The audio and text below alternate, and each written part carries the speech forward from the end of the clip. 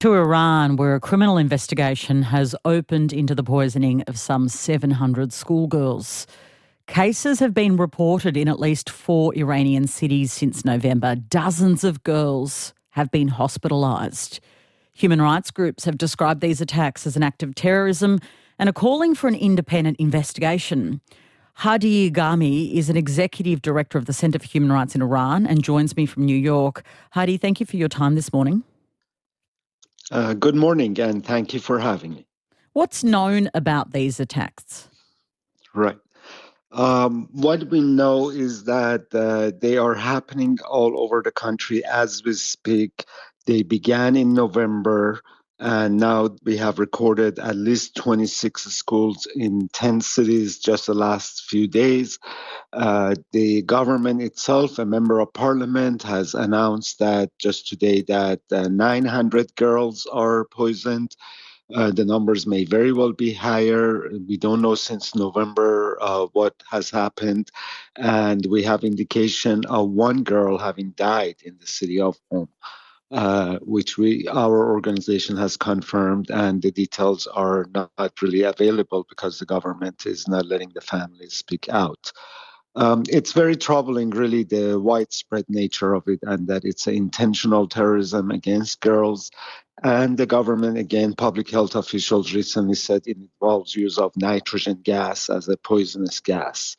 So whoever is doing this has a lot of capabilities and networks around the country, and it's unbelievable the government has done nothing about it so far. Okay, so let's just go to what happens to these girls when they start noticing these symptoms. What are the symptoms? And you say one has died. How sick are some of these girls? Yeah, I mean, the one who died, we heard she went home from school and was sick, had nausea. They usually have symptoms of like a chemical agent that is used to harm the body. So they have nausea and fever and go to emergency rooms. This particular one went into coma apparently and within 24 hours died. I wish the government would really open up her medical case and let everyone know what happened. It's urgent. What sort of ages? You say they're schoolgirls, but is there a range of ages that we're talking about here? It seems to be primarily middle school, high schools, but the girl who died was 11. And 11. Actually, I've been trying to figure out, I'm trying to figure out if she was a first year middle schooler or a last year of elementary school. Could be either, but we have not quite confirmed that. But the age has been reported as 11. But yesterday, high schools in Tehran and towns around it, again today in Kermanshah, Ardabil, they're very widespread geographically. So again, it indicates there's a network of people involved who are in the cities carrying them out in a coordinated way. It's such an alarming story. I think many of our listeners would be feeling the same way. So since it started being reported on and there's been more knowledge about it, what are the consequences been? Are girls not going to school? Is there any consequence as a result? Well, is there fear? look, this is extremely sensitive historical moment in Iran. We have just started a revolution by women and girls for the past 5 months under the banner of Woman, Life, Freedom. And now to see a generation of young women but were in their schools, they were very active in protest, being threatened as such is very troubling.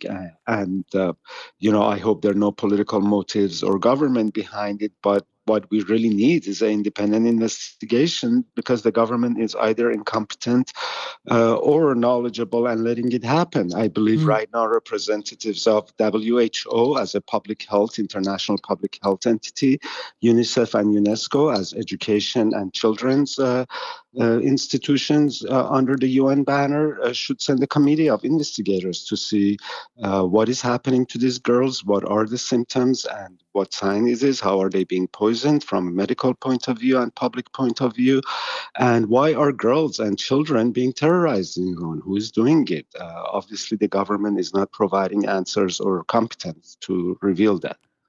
And obviously this unrest that you talk about, this revolution of girls and women, ripping off their hijabs, protesting against the regime in recent months. As you've alluded to, this is seen as payback, these poisonings as payback for that kind of activity. Is there really any evidence of that yet? No evidence of it because we don't know who is doing it, but it is not a coincidence. And again, in a country where intelligence services have such a surveillance state, they know who is meeting with who for dinner. It's really hard to imagine that an independent network underground would go undetected or be unknown to them. So their own record is unfortunately pointing fingers at them, but we don't have any smoking gun or evidence right now. But it's extremely troubling. You mention an investigation. Iranian authorities have opened a criminal investigation, but you don't think that's good enough? Uh, I can go over a number of times. Let's start with just a civilian plane they shot down and killed over 180 people. That investigation never went anywhere. There are so many unresolved crimes against the public that the government claims it has no role in it. But the investigations never go anywhere. So I like them to point out one investigation that produced result to believe them that this time they are serious.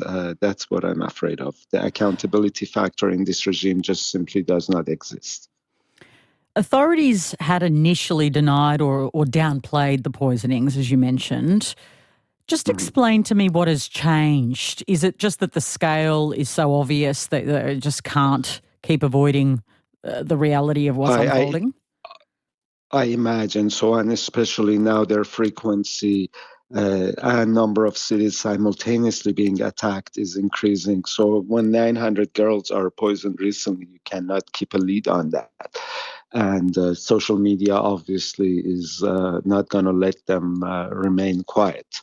So I don't think they have any other option, but I really don't understand their approach here. If they're really concerned about public health, these are random attacks on children of the country and girls. It's unbelievable that they would drag their feet and not do much. 3 months now. Has there been any slowdown, or is this continuing? No, actually, it has peaked yesterday and today. That's why it's in the news that now it has a spread today to Ardabil, Kermanshah, Tehran, Brujer. These are really, you would look at the map of Iran, which is a huge country. These are all four corners of it. They're not near each other. So somehow whoever is doing it is capable of its logistics and impunity to keep going on. As of today, no, they have not slowed down, unfortunately. There must be absolute terror among young women in Iran right now. What are you hearing? I would imagine so. I think the parents are very nervous. And, this is a really troubling situation because the goal is to shut down the schools. Yet I don't think the population wants to cede its public spaces. This, I feel like, just like in the streets, it's a battle for public spaces and whether people can have associations in these public spaces. So shutting the schools down would not be great. But I think we're in a period of flux and we have to see what happens next. I hope they come to a full stop immediately. Obviously, the mass potential poisoning of young women, schoolgirls across the country is incredibly alarming to anyone listening. What should the international community be doing? What is the obligation when it's escalated to this extent for the international community? Exactly. I think the international community really needs to show resolve with regard to events in Iran, that it's not reactive to whatever is the front of newspapers, only then feel obligated to do something. This is a situation, as I mentioned, I believe at the level of UN Secretary General should demand that a committee of experts from WHO, UNESCO, and UNICEF immediately be allowed into Iran as independent, impartial investigators to look at its public health aspect, the children and girls aspect of it. And then we can have confidence that something will improve. Otherwise, the international community just watching Iran melt down under a very repressive and criminal regime really right now. Obviously, there's fears that now with one girl, as you say, 11, who's died. There could be more, Hadi? Absolutely. I know that the number of deaths during the protest is much higher because by now I've talked to dozens of families who say they were never allowed to publicize it and they were forced to declare and register it as a natural death or accident. So this is also about erasing the record in real time almost, what Iranian government is waging in terms of keeping the country close to any independent observer. Thank you so much for joining us. Thank you for having me.